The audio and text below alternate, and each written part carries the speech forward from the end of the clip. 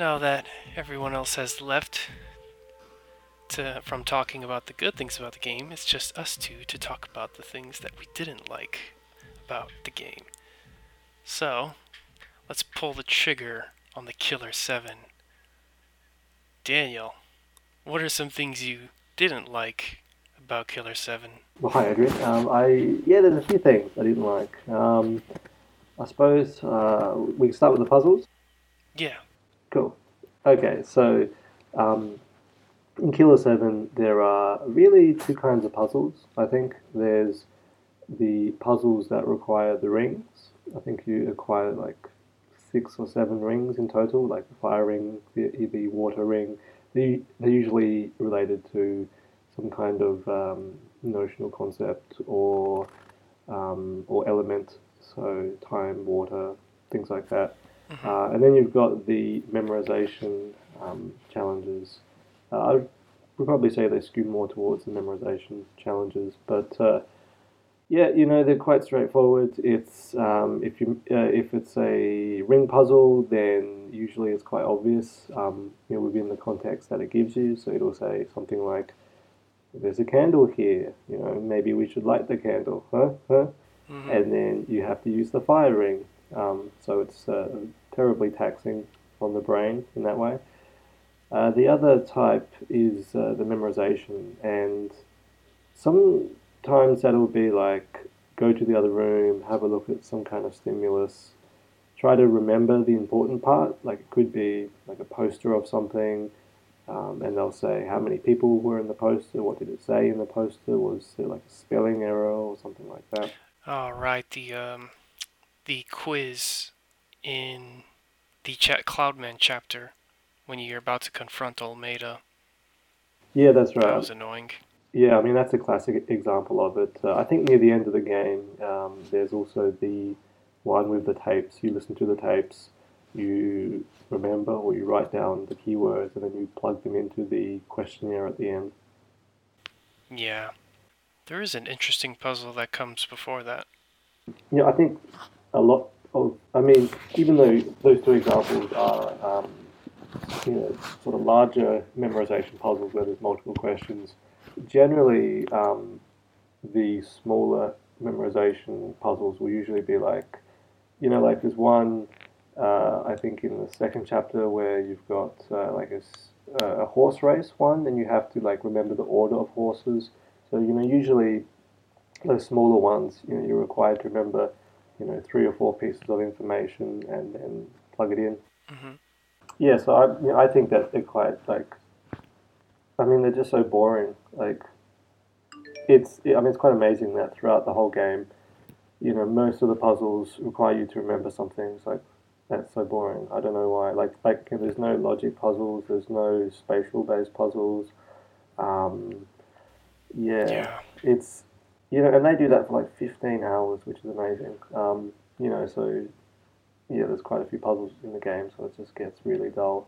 Hmm. And the other thing is that Yoon Hyun, the Korean ghost character, who will give you clues. Um, Even if you just talk to him, he'll often pretty much give it away at the same time, even though it's usually quite obvious. He'll tell you exactly, and then if you then shoot his mask, he'll then tell you even more directly. Um, Yeah. yeah, and then there's like times where how do you say his name? Iwazura, the kind of gimp character in the pink uh, suit. Yeah. Yeah, like Iwazura. Iwazura. Yeah, like there's one time in Lion where there's in one of the hotel rooms there's a wardrobe with a cracked with a big crack on it, and he tells you use Master Smith to break the cracked wardrobe or something like that. It's like, well, for the last 15 hours, every time I see a crack in a wall, I use him. So I know this, and now Hmm. you're telling me directly. It's like, come on, guys. It's like quite pathetic. Yeah. And that's. I mean, if you also ask me, there's another puzzles or quotation marks puzzles that involves you using the Y abilities, or is it the X button? whatever, who cares what button it is, using the special abilities of the smiths. So Master Smith can lift big stuff out of the way. Khan goes under narrow spaces. Coyote can pick locks and jump really high. Kaede is the only one with the most. Kaede has her little blood shower thing, but it's not exactly clear necessarily when you use those. In fact, both every other time past the first level, I was just straight up getting lucky. It's like, I guess I just use Kaede here because I see something that doesn't make any sense, so it must be a magical barrier. Because they always cue you in with that little guitar jingle it plays whenever you reach a dead end. Yeah, that's right. And I suppose those challenges with the unique skills of Killer 7, they're probably like the third type. So there's like ring puzzles, unique Killer 7 skill puzzles, and then memorization puzzles.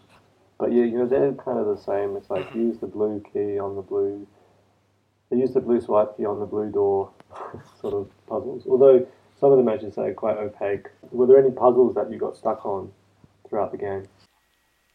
So there was no puzzle that I got stuck on. There might have been, I think, one in the second chapter, or sorry, it's actually chapter 1, target 1, that I misread, and it was how you're supposed to open the sliding doors as it corresponds to the 4 Chinese animals. I think it was like north for phoenix, south for black tortoise, east for dragon, west for white tiger, something like that. And I misread it, and then I had to go back through all of them and then close them in the right way. So there was that. That was tedious. But that's also the kind of thing that the keys and locks to me that I don't mind are the kind that are trying to get you to move back and forth through the level just to get you to re-encounter enemies coming at it the hallway from a different angle. Because, Resident Evil 4 has some stuff like that where it's just like, oh, go down the stairs, pick up the silver sword, go back up the stairs, and then put in the silver sword into the silver thing you saw earlier. And it's like, boy, that's not much of a puzzle at all, but that's not actually what it's trying to do.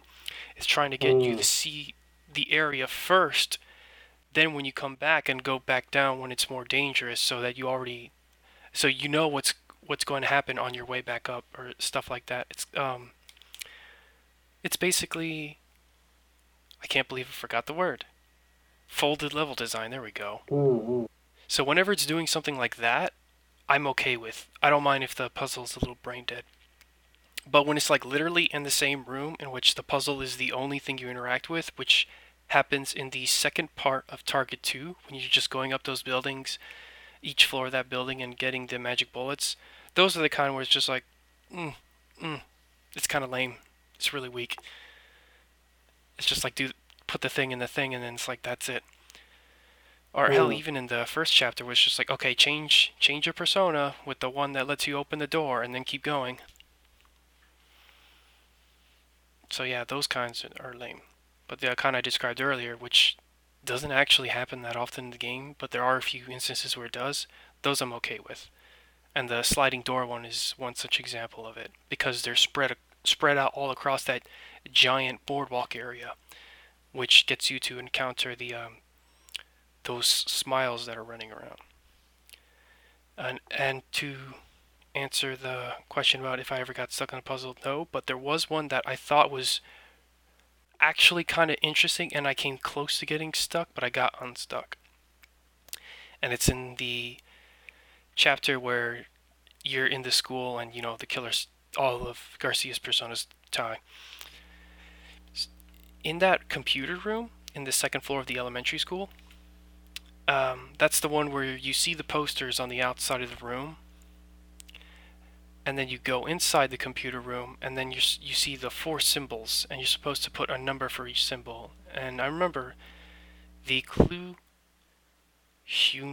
I forgot his name already. The Korean dude gives you. Yeah, Yoon Hyun. Yoon Hyun.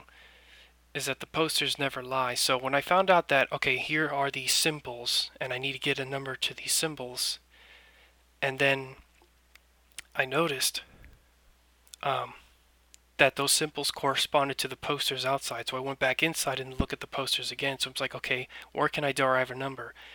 and then I just counted the objects as it corresponded to the theme that the symbols belong to in the poster. So there's one that's like beetles, another one is giant robots, another one was more mecha, military-ish, and I forget what the fourth one was.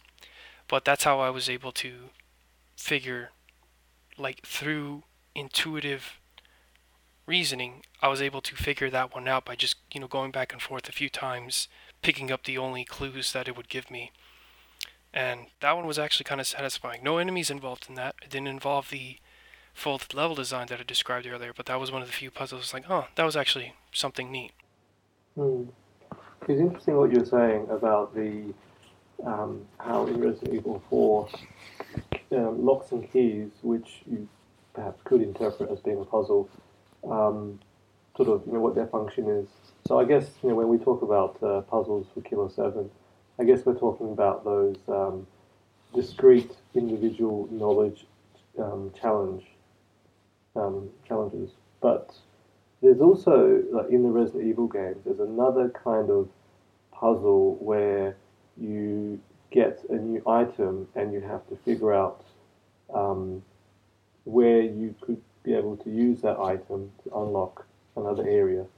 Um, and so there's sort of two tiers to that, which is you have to go back into your memory banks and think, okay, well, what are all the where are all the potential areas I could use this new item, and then you have to figure out, okay, well, what's the most efficient path for me to get there, so that I can avoid on the most zombies, and and I can pass a save point on the way. But there's not enough complexity within Killer 7's levels to really facilitate that kind of Yeah. recall to follow that like stringing of locks and keys. There is, I think, in Encounter 2, there is that house where there's a lot of the protector smiles. That's probably the most like the largest and most complex area in the game. Like the one with, like with the swimming pool when you have to put the lights on and so on. But there's Oh, yeah. that's like, it sort of dips into Resident Evil Mansion-ish um, territory there. But yeah, like the environments aren't complex enough to be able to facilitate those sorts of challenges. hmm Yeah, I always figured that they should have gone for more dungeon-esque or Resident Evil-esque sort of level design to at least make use of those locks and keys that you'd be picking up, and to make some actual, you know, either spatially oriented puzzles or folded level design challenges. Hmm.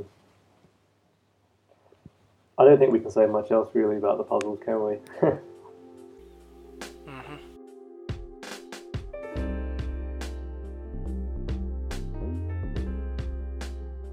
So now that we're done beating up on puzzles, what should we beat up on next? Let's go through bosses. Bosses? Okay. Here's what I'm going to say about the bosses. Most of the bosses in this game suck. I don't think they're very good. So, what's the okay? The actually Target One. Target One actually has a an okay-ish boss. Well, okay-ish. I mean, it's first level stuff, so it's nothing spectacular, but it makes enough sense. And I think it's the only time where they actually let you run around in a circle around a target like that. But anyways, it's just you're fighting that angel. Once you shoot off her wings, you then go back into one of the regular personas, not Harmon. And then what you're supposed to do is when she fires her attack, you run around her and shoot one of the 4 weak points on her back. And once you get rid of all of them, then you win. So that one's alright. Yeah, it's kind of easy, but it's like you have to move and shoot. So yes. Yeah. It is easy, and it does get a little bit into that sort of like wait for her to do something and then go out and take her out, but it's first boss stuff. So I usually am more forgiving when it's the first boss in the game. What's surprising is that that scenario never happens with any other boss for the rest of the game. I'm not even joking. Yeah. So, what's the second boss? The second boss is that lady in the business suit, which is the most brain dead dumb thing, which is just shoot her more than she shoots you. It's like a kind of like a button mashing mini game, Yep. except you also have to factor in your reload times. Hmm. You got to choose. You should probably choose Colin because he can shoot more bullets, um, Yeah. and some of the characters have that recoil after they shoot, so you have to realign a little bit. But you could say, Yeah. like if you're being kind, you could say it. That particular challenge does focus on some of these slight nuances in the shooting, like the recoil, the reloading times, and and also the double shot as well. So you could say that, Yeah. but then it's quite crude Yeah. as well. I don't really know how to explain why it's crude, but it just um, I don't know. I don't know. Like it just seems so silly just to shoot, like stand in front of someone and shoot, and then they're shooting at you at the same time. Like it surely, if someone's taking 37 shots, Hmm. they would die. Yeah. Like it kind of defies breaks the fiction a bit. I think another thing that irritates me about that fight is that in the room prior to getting to it, you have to use mask. And again, I don't know what the boss fight's going to be, so when, I go into the room, Yep. I'm stuck with mask during that boss fight. And then it's like, oh crap. And then, of course, and I end up losing because, I'm stuck with literally the slowest shooting guy on the team. Yeah, So that was annoying. it's almost like they set you up to fail, don't they? Yep. Which gets me into the actual target of Target 1, which are the two chairmans. I don't know what they are. Chairmen, CEOs, presidents, who cares? Mm. That one was where I actually was set up because I didn't bother waking up Kaide because to me, figured the game wasn't the type of game that's just like, okay, the Smiths you have are the Smiths you can use to carry out through the entire level. That is not true at all. In fact, that gets me to another thing about level design when it comes to waking up the Smiths. But the point is, I went into that fight, I did not have Kaide. And because they are so far on the other side of that room with that long ass table, and all you can do is just go left and right across the room, you cannot get closer to them. There was just no way for me to hit them. Yeah, they're So so I had small. to, yeah, the target was way too small, and that's when the waiver really just feels like a nuisance than a thing that adds challenge or stress or whatever. Yeah. So that really blows. Wait, but what about the before you go into the bosses? They sometimes give you hints, don't they? And sometimes those hints tell you exactly what to do. I Hmm. mean, so I'm just talking about game, I suppose, generally, right? Like they'll, I think because the game is so poor at communicating some things, they will just fall back on the NPCs to pretty much directly tell you what to do. And sometimes they Yeah. do that for the bosses as well. Hmm. So it's like, on one hand, it's kind of like the puzzles. It's like there's this trick to it, and you're meant to figure out what the trick is. But then they kind of tell you what to do anyway, which can give away the trick. Yeah. Like the Curtis Blackburn. Well, Oh, hold up. sorry. Just Anyway, you go on. Yeah. yeah. One last thing before I get to Curtis. Because of being in that situation, there was two things that was stupid. One, I couldn't just leave the room, go to the Harmon's room, and change and wake her up. They wouldn't let me do that. And two, you could not just push start and go back to the start menu. I had to reset the console just so I could get back to that spot. Oh, actually, I accidentally skipped over a boss that's in that building, Jean de Paul. What did you make of that fight? But is that really a boss? I thought it was just a cutscene. Oh no, well, you do fight him. You do have to kill him. Oh, okay. Sorry, that's my memory then. Yeah. Okay. Um, So all you do, because you're forced to enter that cutscene as Mask, since there's something in the way that you have to blow up, and you're forced to fight him with Mask since the game refuses to let you switch. Well, no, it lets you switch, but that's not what you're supposed to do. The point is, you're supposed to shoot one of the blocks above so that it falls on him. That's it. Oh yeah, yeah, oh yeah. That's like, yeah, and it's so because on the game it has such minimal graphics. It's really easy to tell what you're meant to do. Like I did it in like 5 seconds. What I thought was weird about that fight, though, was the fact that you couldn't just shoot him. I remember being really confused when I was just shooting everything I had, and he doesn't even like dodge out of the way. He just literally takes it. Hmm. I think the one of the ghosts gives a clue beforehand, and they say, shoot something above him. Yeah, they say use. I think something along the lines of like use whatever dirty trick you have or something like that. Hmm.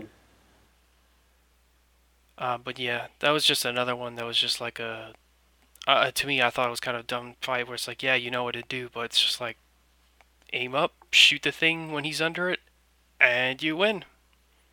Oh, of course, you also can't avoid taking damage in that fight, which in the duel with that one lady, I thought that made sense.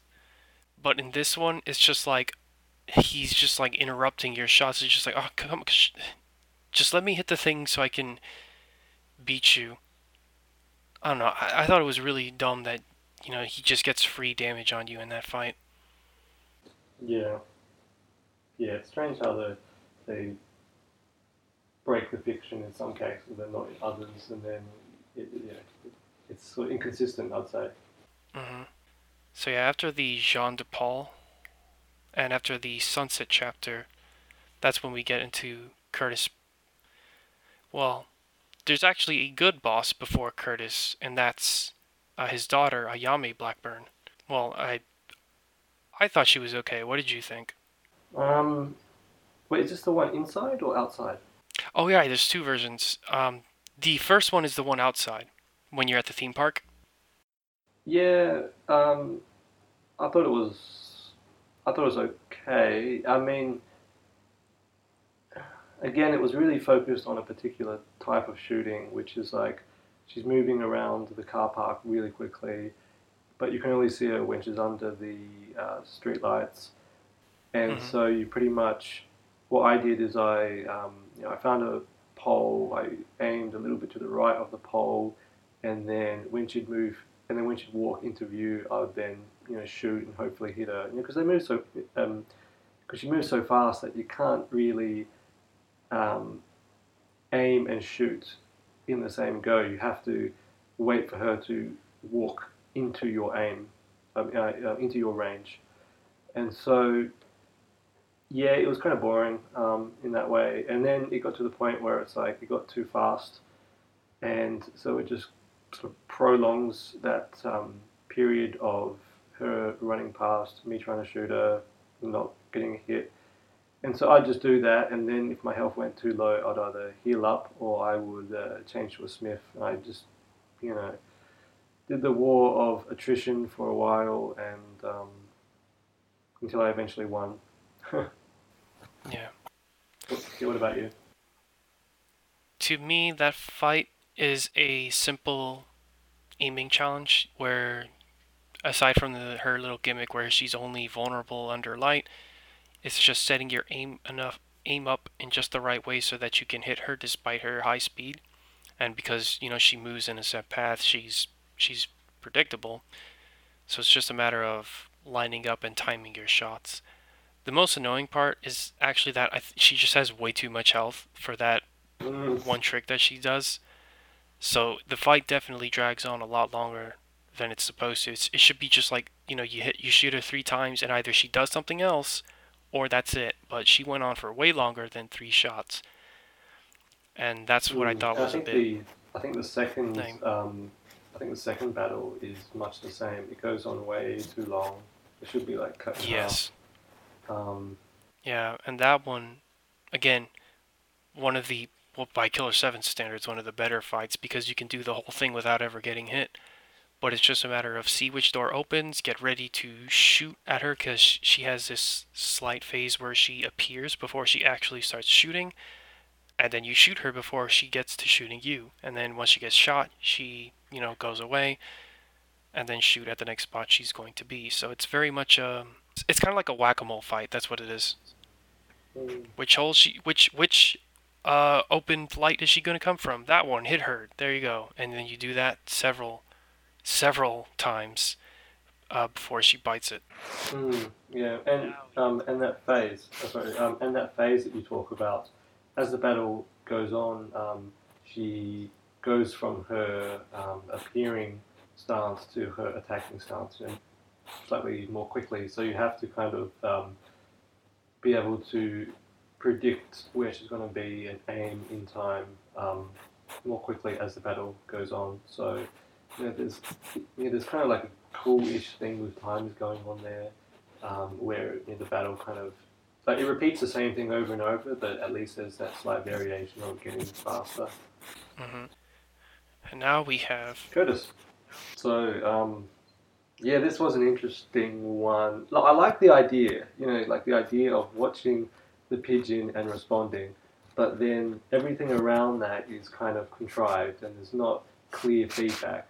So, the idea, right, is that when the pigeon, so it's a one-on-one gunfight, and basically on the camera is positioned so that you see Curtis, your rival's sort of shoulder area, and there's a pigeon that flies in and sits on his shoulder, and the pigeon will kind of fiddle about on the spot, and when it looks like the pigeon is going to then fly off, you then have to shoot, and then time will slow down, and you get sort of a free shot on Curtis, and it's the first person to, I think, 7 shots, 5 shots, 6 shots, maybe. I think it's 5. 5. Yeah, it's first to 5 shots. I think the problem though is if you go to aim before the pigeon is going to jump off, then like Curtis will just shoot you straight away before you can even get into that, or almost before you can even get into that first person view. And so it's really confusing as to what's going on with the timings on it. Curtis. So the pigeon trick, why that kind of irritated me is because the trick is there's a fake out. And it looks so bad because the pigeon his animation just like stops and rewinds back into place on his shoulder, and it looks so dumb when it happens, which was why it was so confusing when it's just like, I'm just waiting for the pigeon to fly off his shoulder. What's going on here? And like the first 2 times are freebies. The pigeon will always fly off and you get your shots on him. It's every time after that when you hold the R button to shoot him, Curtis just moves lightning fast and shoots you, and I'm like, what the fuck? And it's not clear that you did something wrong or that you aimed too early, because the game doesn't tell you. And but the point is, like, the whole thing just looks so goofy, and it's just like, what's happening here? And then when you listen to or you reread the clue, it's pay very close attention to the bird's neck. So there is a very specific animation that it goes through before it actually flies off. If it does not do that animation, which that's why you pay attention to the neck, because it peeks its head up, looks around twice, and then flies off. If it doesn't do that, if it takes off, it's a fake out, and that's when you see its goofing looking animation where it goes up in the air and then goes right back down on his shoulder, which I think is so dumb. But yeah, that's the trick to the fight. There's a mix-up. There's a fake out. And once you do that, the fight is just a total cakewalk. I don't know. It just felt like, like the game tricked me, and it didn't feel very rewarding. Once it's like, oh, that's what it is. Yeah, it's trying to do something neat, but it's kind of janky. Yeah. It kind of draws your attention to the jankiness. Mm-hmm. Well, actually, I think we might have gone out. No, I'm pretty sure Cloudman. Wait, no, I think we accidentally went out of order. But yeah, Cloudman was another boss. That one that's right. had potential to actually do something neat, but it didn't. What did you think? Well, so I don't really know because I think the second time I was in that battle, I turned on the corner, locked on with my aiming, I got my first person up, and I saw like a red tentacle, and I shot it, and it was over. It was over in about 6 seconds. Yep, Same thing that happened to me.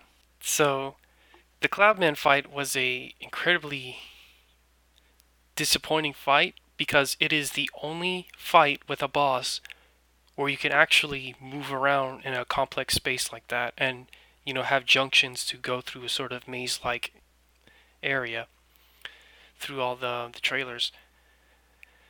But it's just like, man, just shoot him in the brain, shoot his brain that's behind his body just once, and that's it. And it's just like, wow. And that's how I feel about some of those mini bosses too, which I guess I can get to those later. But yeah, damn, that was a disappointing fight. Could have done something there, but it didn't. That almost sums up the combat in the whole game. It's like you could have done something, but you didn't. So after the Cloudman fight and Curtis Blackburn, who do we have? The Handsome Man? Oh, right. Yeah, the Handsome Man fight. It's the same as... It's sort of the same as that one lady, where it's just like you have to shoot them as quick as you can when it says go. But to me, and I don't know if you feel the same way, I feel like the entire sequence was scripted. Yeah. Well, after I did it, I looked up a FAQ because I was quite curious, and yeah, it's all predetermined. So it's not even really a boss fight. It's just a pretend to play the game, be confused as hell as to how they shot you before you shot them. Realize when you do it a second time that it's actually totally scripted. They decide when you win and when you lose. And then, of course, the last part where Mask evolves. By the way, that part was confusing, and I felt like I broke the game when I did that because it didn't make any sense. I don't know if you encountered the same thing. Yeah, same thing. Yeah. Actually, what's awkward is not just that they shoot you before you can even like really see them, but also when you're aiming at them and they just don't shoot you at all. Mm-hmm. And it's meant to be like some kind of quick draw competition, and they're just like doing nothing. Yeah. Yeah, the Handsome Men fight could have been something cool. Of you have to win the best like 4 out of 7 or 4 out of 8, but that's not what happens. And also the trick to the part when you get to Mask when he evolves is you're supposed to do a charge shot. Otherwise, it looks really stupid when you keep shooting the purple Handsome Men and it's just like nothing's happening. What's even happening here? It looks like it looks like he's being blown up. I think your shots are colliding. It's really hard to tell. That's the only way I could make sense of what was happening there, where it's like I keep shooting over and over. And you want to know what else I did? I literally started turning away and just shooting everything else in the environment, and yeah, he will not touch you. That is how dumb Ridiculous. that set piece So is. stupid. So stupid. Yeah. So yeah, the only way to get through that is you have to use a shock shot or whatever charge shot he has in order to beat the purple one, and then you get your little cutscene with Garcian. So yeah, not really much of a boss fight at all. Yep, that's right. And then the next one we have, is it the Black Heaven Smile? Yeah, which was another similarly kind of scripted sequence, isn't it? Where Yep. you You only have yeah you only have that one kind of interesting part where you're shooting the president because he's hanging on a noose and he's sort of like swinging back and forth and you have to keep shooting at him before you trigger the next event. So that's just like, oh, hey, that's something interesting because it's based on physics. But after that, then you get into scripted sequence mode. You cannot hurt the Black Death Smiles. They will kill every single one except for Garcian when he gets his golden gun. And that's it. Oh wait, there is the last one, which is what's his name? Emir. On, I mean, I'm not sure if you call that a boss battle, where at the very end of the game, there's the three-eyed version of Garcian or Emir, and that actually stumped me because I got there, shot him in the eye, nothing happened. Okay, go back downstairs, nothing to do. Go back upstairs, not sure what to do. Consult a FAQ, have to shoot him in the eye. I thought I did that. Oh wow. So I went, shot him, and then like it just totally deflated the end of the game for me.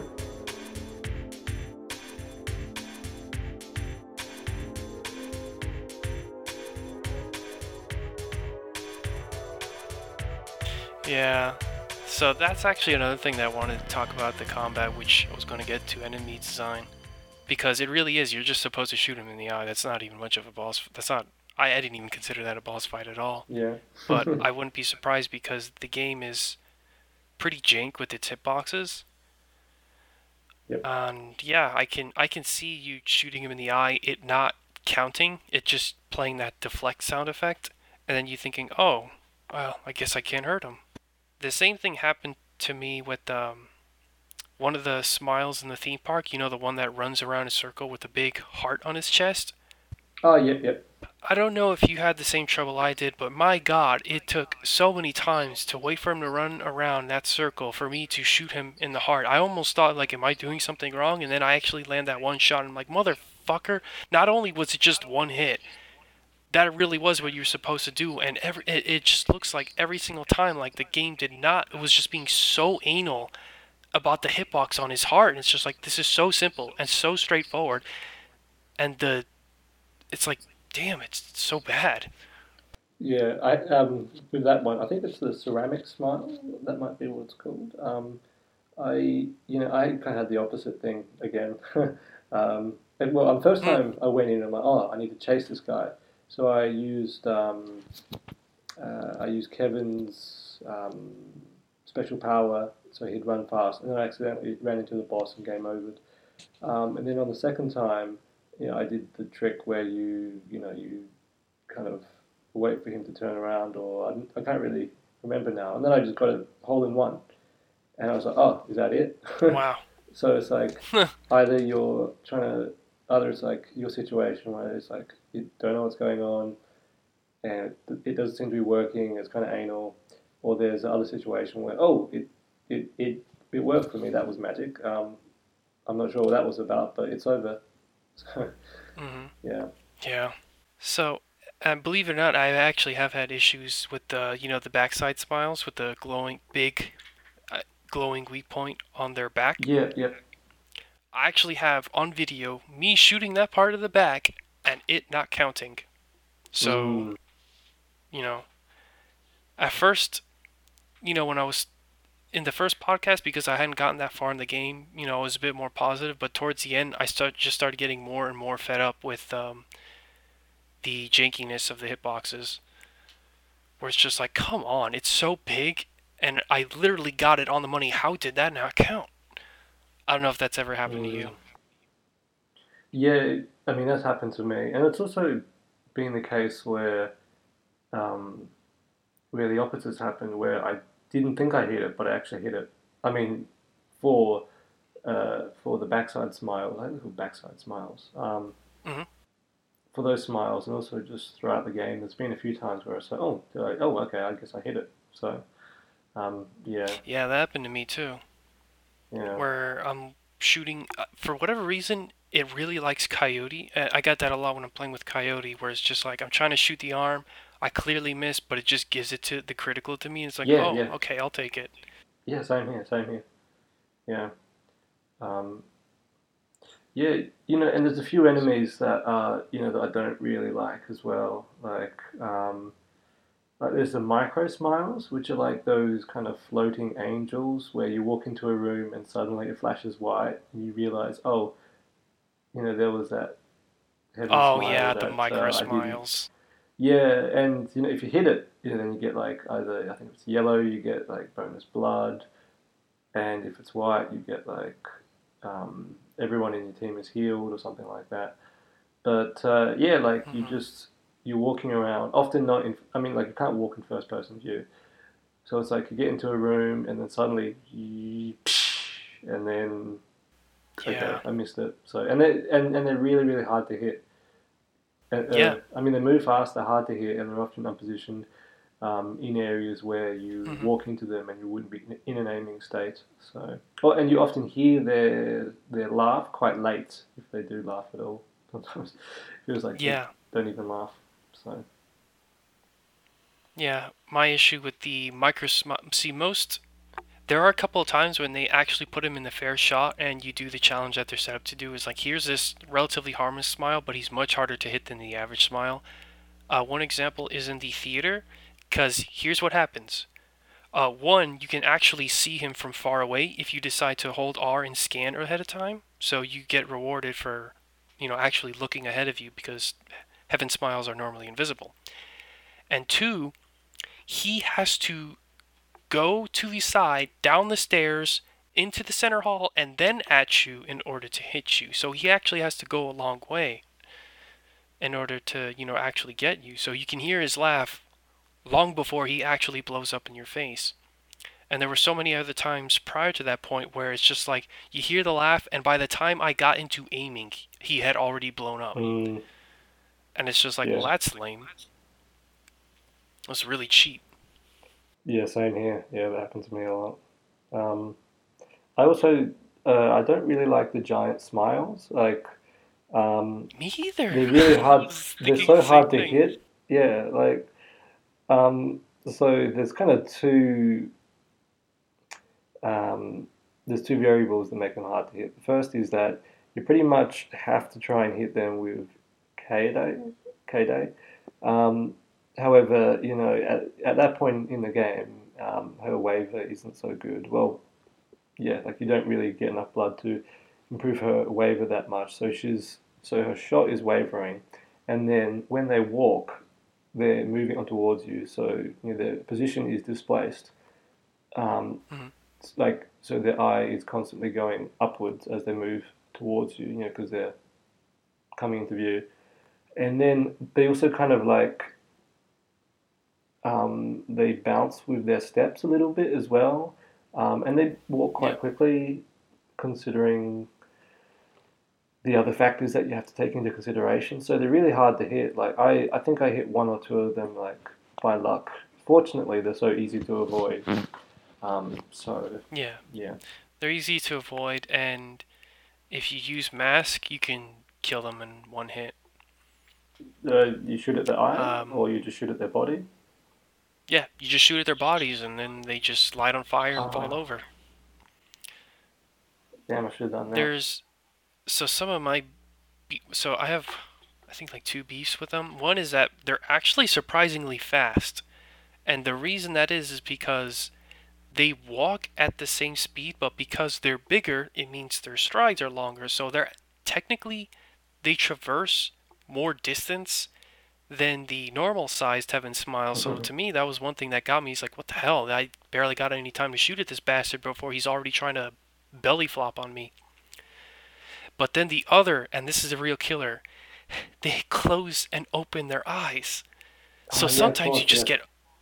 you get unlucky and it's like fuck he closed his eye.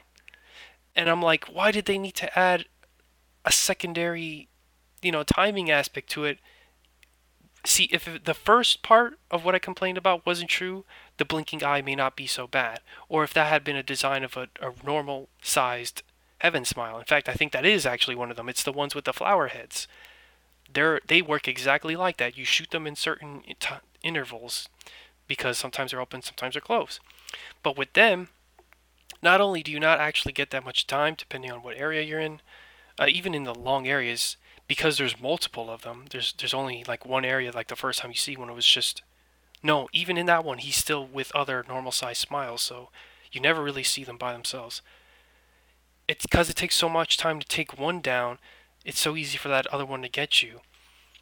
So adding in them blinking and being invulnerable to your shots was just annoying to me. That's why I kept using mask the whole time because I'm like, okay, I'm tired of this bullshit because again they're lethal. They will kill almost any Smith in just one hit.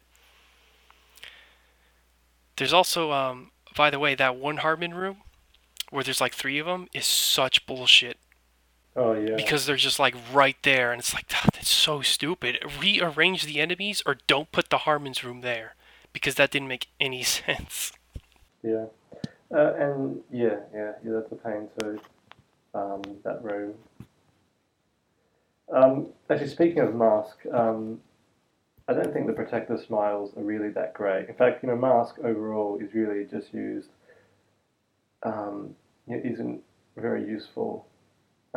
Mm, Yeah, like the only unique thing about the protector smiles is you have to use mask.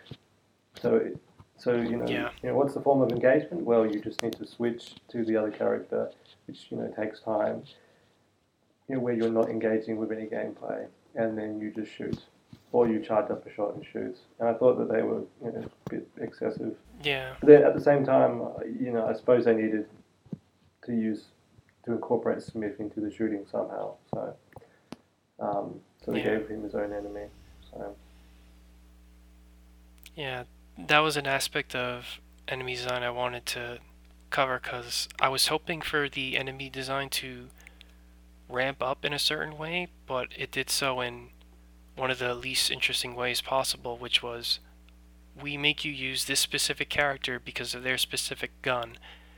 You don't even necessarily need to aim at a weak point like the other Smiles, because he's got a grenade launcher or whatever gun he has. And the difference, so the Protector, you just shoot him with mask. Doesn't matter where, just shoot him. Protector Z, shoot a single charge shot with mask. Protector ZZ, shoot a double charge shot with mask. And it's like that's it. yeah. So yeah, that was a lame enemy design, and I think all of them were introduced in the carnival stage. Yeah. Well, actually, there's another lame enemy. Like I think overall, like the sort of the main variant of human smiles, they're fine. Like they're okay. Like I like the bomb ones. I like Yeah. the ones that hang on the ceiling. Um, Hmm. like they're fine. But and the ones that we're talking about aren't so good. And probably, on the last one, I don't really like much. The what are they called? The roller smiles. Hmm. I was thinking of calling them roly polies, but we already used that expression to talk about those enemies in Federation Force. Um, Yeah. but Iwarazu, the helper character, his suggestion is, and I've put this in quotes, put its rolling to an end by shooting its weak point, which is great, except for the fact that it curls up into a ball and it rolls towards you really fast, and you don't have enough time to really respond. Um, Yeah. yeah, they're way too fast. Yeah. I want to see it. It kind of sucks that no one else could join us or just straight up had no interest in talking about their least favorite aspects because I seriously wanted to ask anyone who in the hell actually shot the weak point of one of those things. I did it once. I got it one time, I think. Yeah, every single time because the first time I failed, I just didn't even want to bother because I mean, you just look at it and the way it moves and how fast it moves and you think and you just see that and go, how in the shit am I supposed to hit that? So I just shoot that at their main body and have them, bleed out. That was my main way of taking out the rollers. I was going to say there's also the jet pack or the jet. I can't remember what they're called now. But yeah, there's those smiles Yeah, as well, which I forgot what they're called. I think like you're meant to shoot the cockpit on the jet, which is on their back, but they're like so overpowered because they move so quickly and so erratically that it's hard to yeah, really I thought do I that. thought those were even worse. Yeah, okay, yeah. Those were because it's just like here's this, tiny red weak because the reason why the weak points make sense on the other smiles is because, they're slow moving. They walk towards you, so it makes sense for the weak point to be like this little circle on their wrist or something. But here you have it's just like this little red circle on the cockpit and they they move so freaking fast and they move left and right, so it's not like you just so it's like trying to deal with the waiver at the same time while trying to hit that weak point when they're moving left and right so erratically. It's like, yeah, good freaking luck. I had to resort to the same strategy of just shoot the main body and hope to God he dies before he reaches me. Or even switch to con and just spam bullets and hopefully you hit one. Just cheese it. Yeah. Yeah. Um, were there any other enemies that you didn't really like much? All right. I wanted to say something about the rollers. I thought it was strange that the game had two rolling enemies, because the one that's just a big circle with the face on the green part, that one actually makes sense. But it didn't. It was weird to me that they actually had two versions of the same enemy. I guess the weak point on that one was a bit large, but that one was actually fair. It's like it's large, it rolls slowly so you can see it and shoot and time for it. The roller's not so much. Now, as for other enemies that I didn't like, let me think. And what about the laser smiles? Oh yeah, I thought those were cheap too. The first time you encounter them in the what's that gate called? Vinculum Gate. Hmm. I thought that was I thought that was really cheap and dumb because by the time I figured out what to do, it was already too late for me, and he insta-killed me. Because again, there's nowhere to run around. You just have to realize that, oh, he's really far away. I better get out Kaede and shoot him in the face. Whoops, he shot me. Too bad, do it over again. And that's Hmm. really all there is to them. It's just like, if you see one, um, just shoot him in the head. Them having a laser really doesn't actually add anything other than the fact that they can hit you from really far away.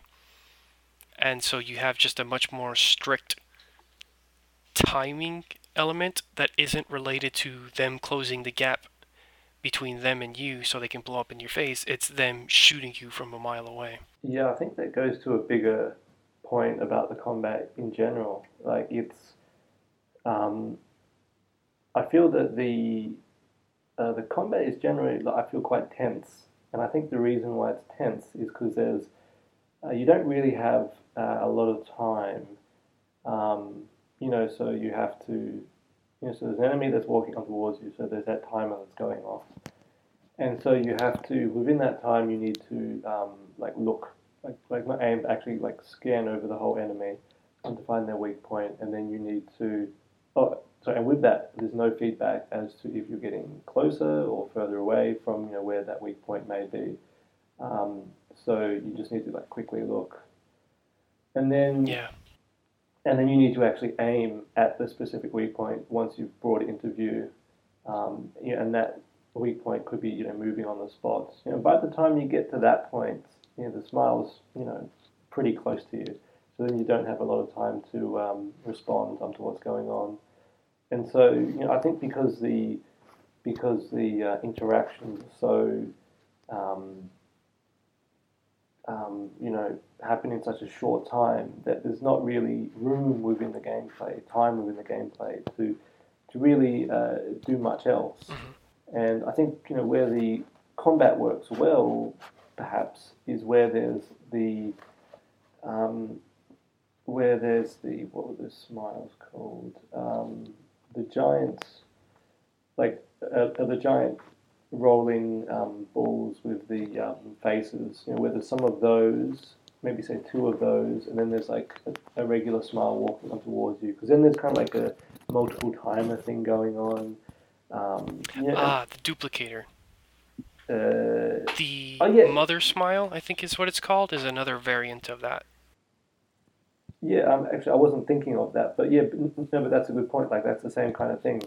Actually, I was thinking of the what is it called now? It's the one in I think the second level. Oh, the spiral smile. I think it's called. Yeah, yeah. It's the one with like the green face. It's like a giant ball that rolls forward and it makes a kind of like wind up toy noise. Like that kind of noise. Like when there's say two of those coming forward, like there's a kind of a timer thing going on, which is cool. Hmm. With the heaven smiles that drop eggs, they move forward quite slowly, and so you actually have time to um, shift between using the using the eggs to get some free blood, which you can then use to power up your charge shot and then take out those weak points. So you're kind of looking for spaces between the spawning of the eggs so that you can then charge up and shoot the weak points. And that works because the enemies move slower, the player has more time to deal with the situation. But I think,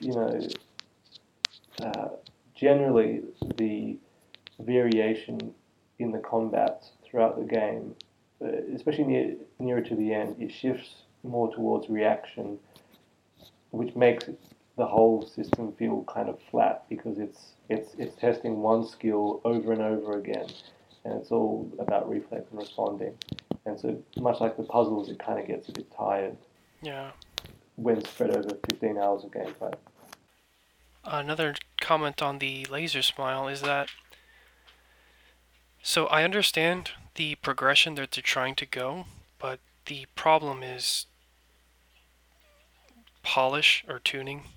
So, because here's the progression that they're trying to go with the enemies. So you have the regular Heaven Smiles, they have their weak points, you can still shoot them normally, but the weak points are typically the fastest way to take them out, and the weak points move with their limbs or their face as they're walking. So those, very subtle movements can make all the difference between you killing them in one hit or you blowing off the thing that made it so that you could take them out quickly in the first place. So past that, you then eventually reach these Poison Smiles. And the deal with Poison Smiles is that you can only really kill them by shooting their weak point. Otherwise, they take damage, but I believe they just come right back. That's the deal with the Poison Smiles. There's that, in Curtis Blackburn's house, there's that one, metal smile that just, you have to shoot the weak point. It's not like the Poison Smile where you can stun them if you just shoot them. That one is just a Terminator. You gotta shoot the weak point, otherwise, you're gonna get blown up. Now, with the laser smile, the one key factor that it has, which is what this progression is, that the others don't, is that it doesn't get closer to you. So because it doesn't get closer to you, that small weak point stays small, because that's the advantage with the other ones, is as they get closer, it gets easier to hit their weak point. Of course, it gets risky, and you naturally don't want to reach that point. So that's, what they're trying to do, but the issue is, it's almost like an enemy design that would just make more sense if, A, it shot a projectile that you could also shoot out of the air. Like, if it wasn't the fact that it was a laser, it would make sense, because there's even an enemy later in the game that does that. What the hell was it called? A Tomahawk Smile? Galactic Tomahawk Smile. Yeah, I wrote the note. Okay. Yep. Where they shoot projectiles that you can shoot out of the air. Now, I have my own beef with that boss, but if the laser smile did that, it would be totally fine. Of course, my one issue with tuning is that because of the distance they're usually at, except in that one level in the Dominican Republic where they're a little bit closer, they're just usually around a corner, so it's just act fast before that guy shoots a laser at you while there's another Heaven Smile walking right at you. They're usually just too small. Yeah, and again, you have to deal with that waiver. So unless you have Kaede out and you see them ahead of time, it's just it's generally too difficult to hit them, at least with anyone other than Kaede. So that's my issue with them. And it's if you were to use them as is, they would actually make more sense in a Resident Evil game, because you have that freedom to move around, dodge the laser, and they would be a high priority target. Man, that sounds so cool. But that's not what happens. Yeah, I mean, it's once you're in range, then you're locked into place, because it has that clock and stop gameplay where it's it takes a bit of time to lower your weapon and to go back into third person. Yeah. Yeah. So you can't actually navigate the enemy encounters are very much isolated from the third person mode. You can't do a thing in Resident Evil 4. You can't often turn around, back up, flip back around, and then you can't easily create that distance between yourself and the enemies. And so with the lasers, it's you can be caught off guard so easily. And to me, that lack of taking advantage of the non-rail shooter part of the game, to me that's kind of the biggest letdown, because they explicitly did that with the first boss in the game. Remember what I said earlier about that one angel boss where you run in a circle around her?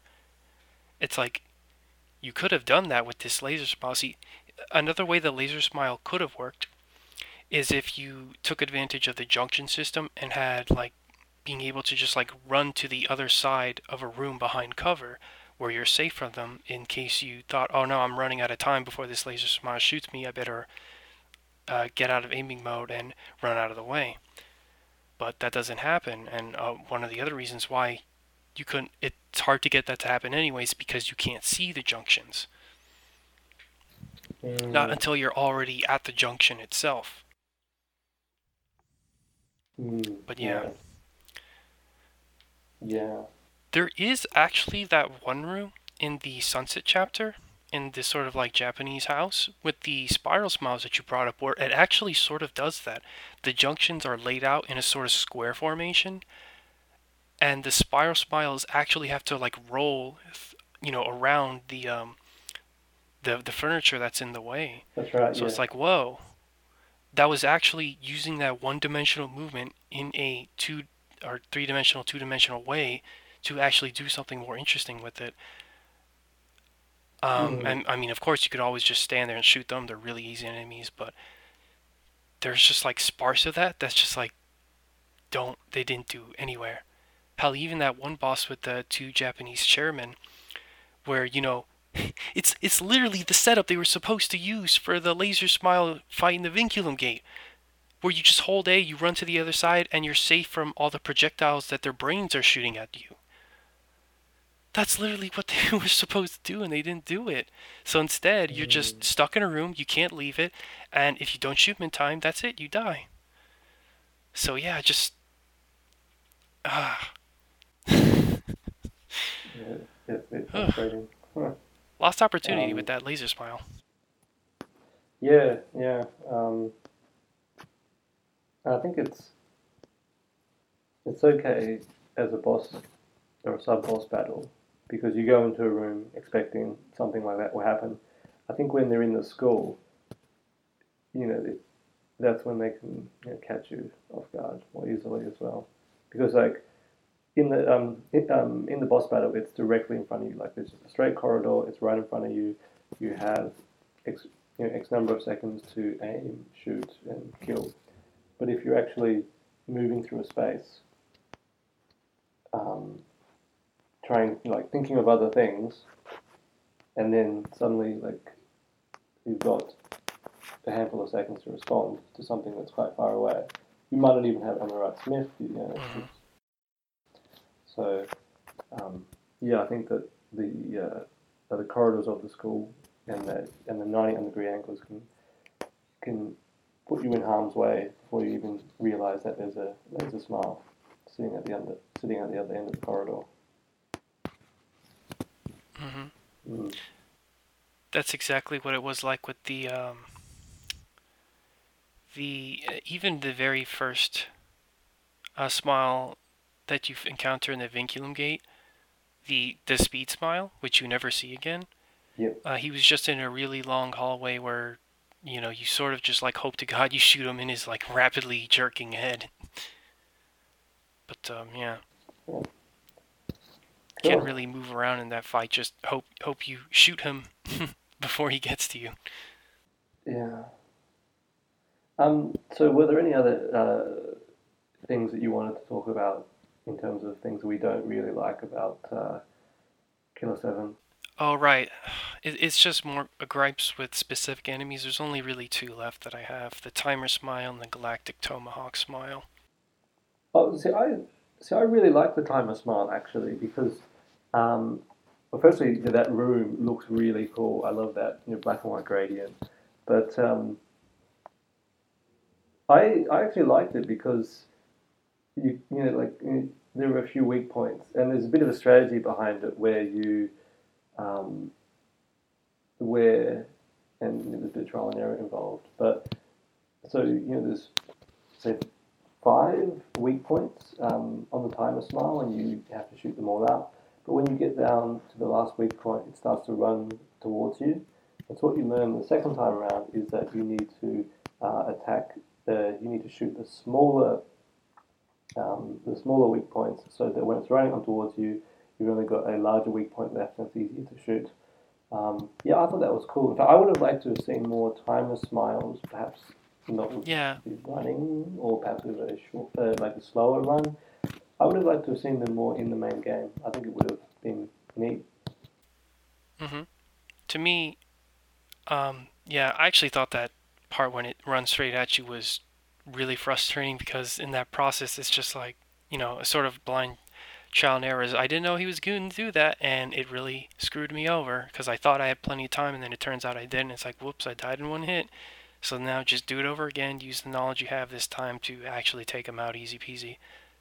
But it does describe a enemy progression that I'm surprised they didn't do more of in the game, which was enemies with more than one weak point that is necessary to take out, or that you need to take out if you want to get rid of them quickly.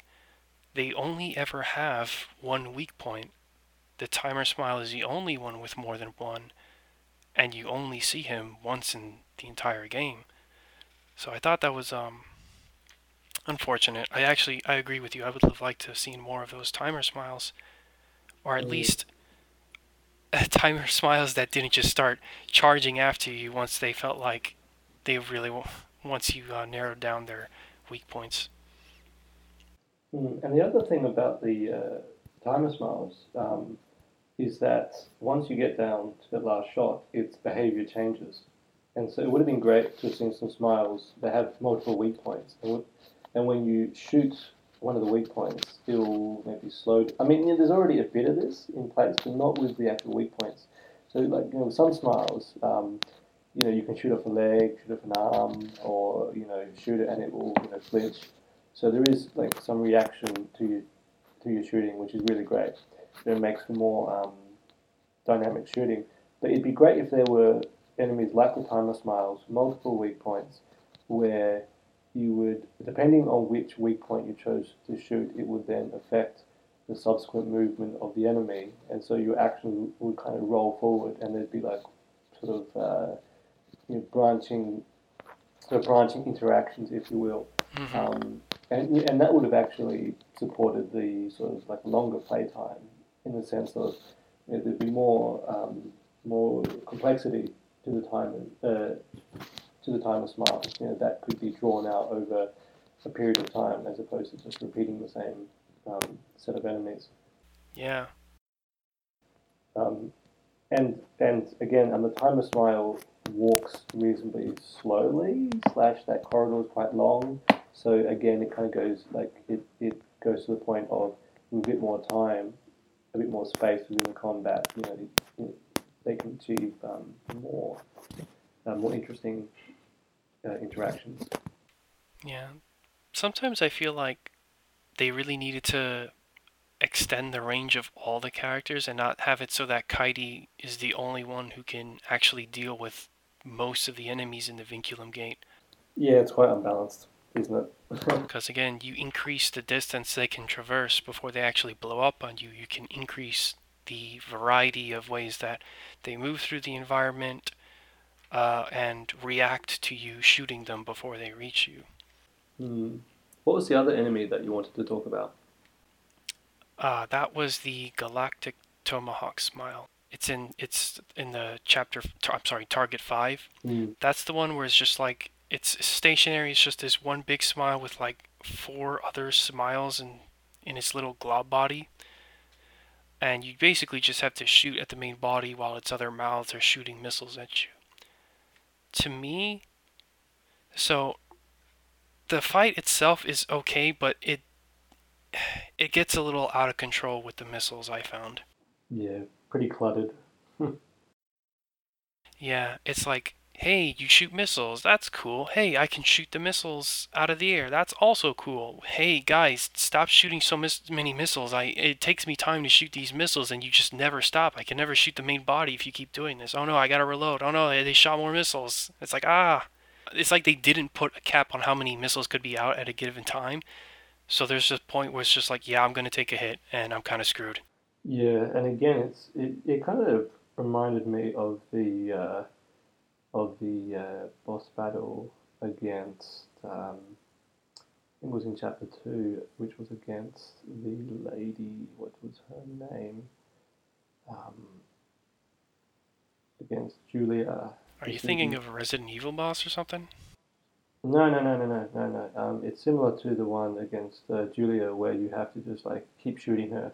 So it's like in the sense of like she's shooting you, and there's all like there's like the sparks and the reaction and the loss of blood, and so and then there's like your recoil, and it's just like there's a lot going on in that sequence as well. It's not as bad as in the Tomahawk Smile, but it's the same kind of thing. Like you have to shoot, like you have to constantly shoot, and there's a lot of clutter going on screen. Yeah, that was the strategy I resorted to. It was stop focusing on the missiles, just keep shooting occasionally, maybe deal with them, but otherwise you want to keep shooting that main smile until it dies. Spam away.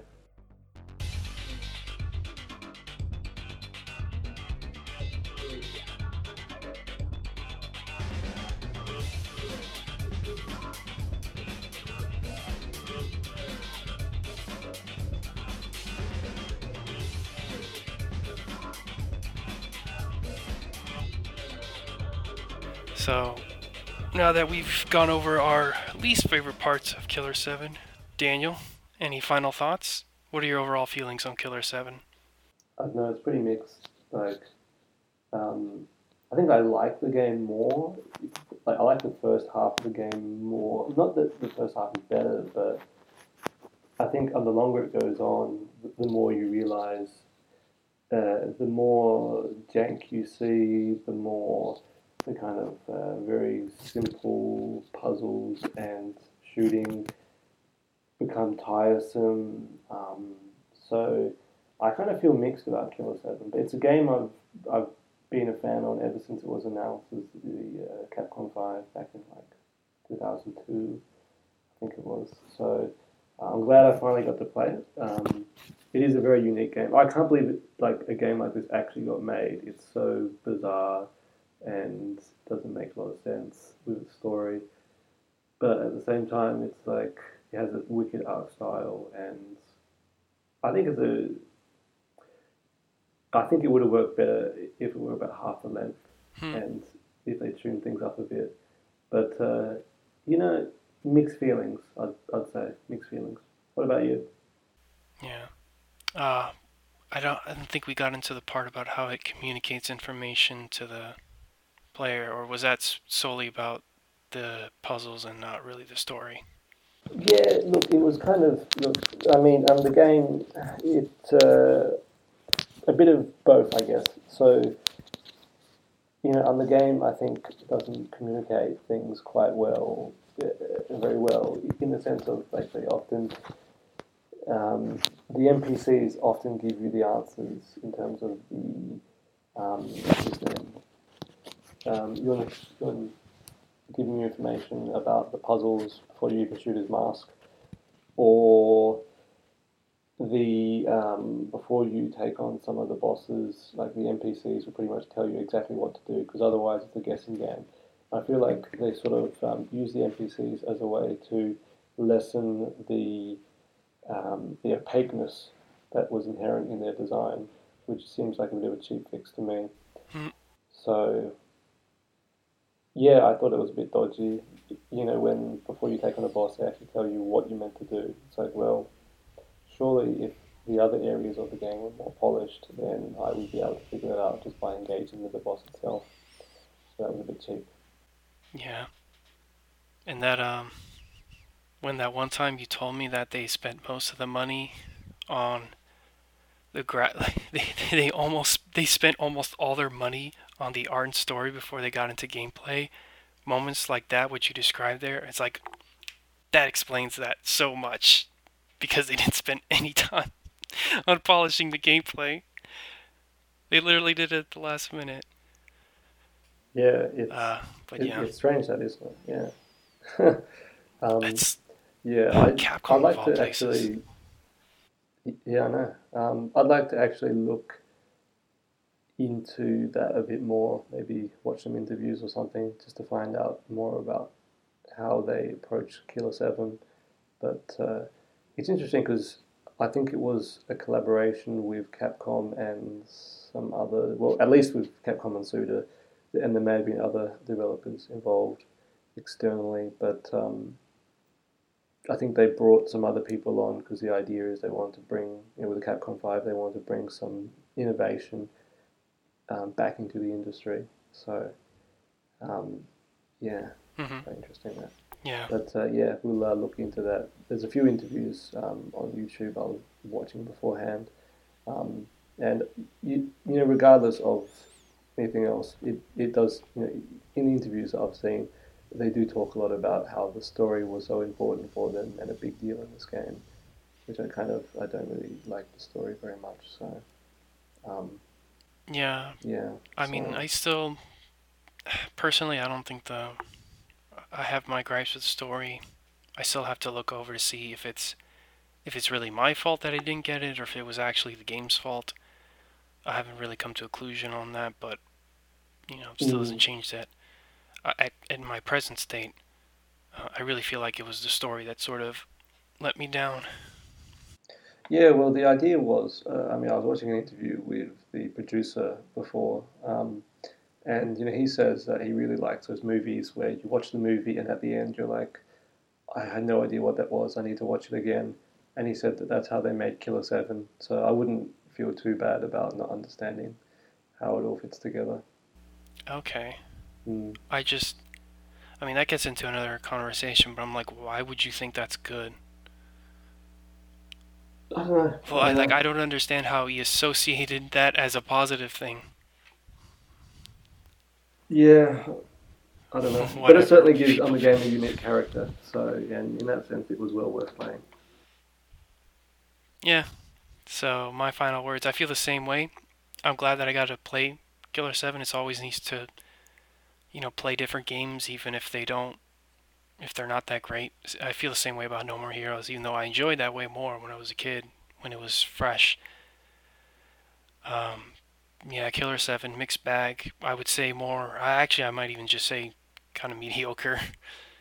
Not drop dead terrible. It's got some good ideas in there, but man, they did not put the attention into that action side that they needed to. And at first, I was in the first podcast, you can hear me being a bit more positive, but as time went on, it's just like I got just less and less tired of the jank and the bad design. So now I'm kind of a bit more defeated. So yeah, that's why I also just don't have that much interest in playing Killer 8. I got my fill of Killer 7 for now.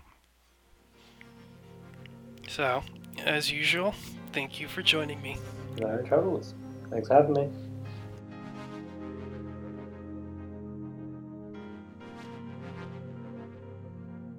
All music in this podcast was from Killer 7.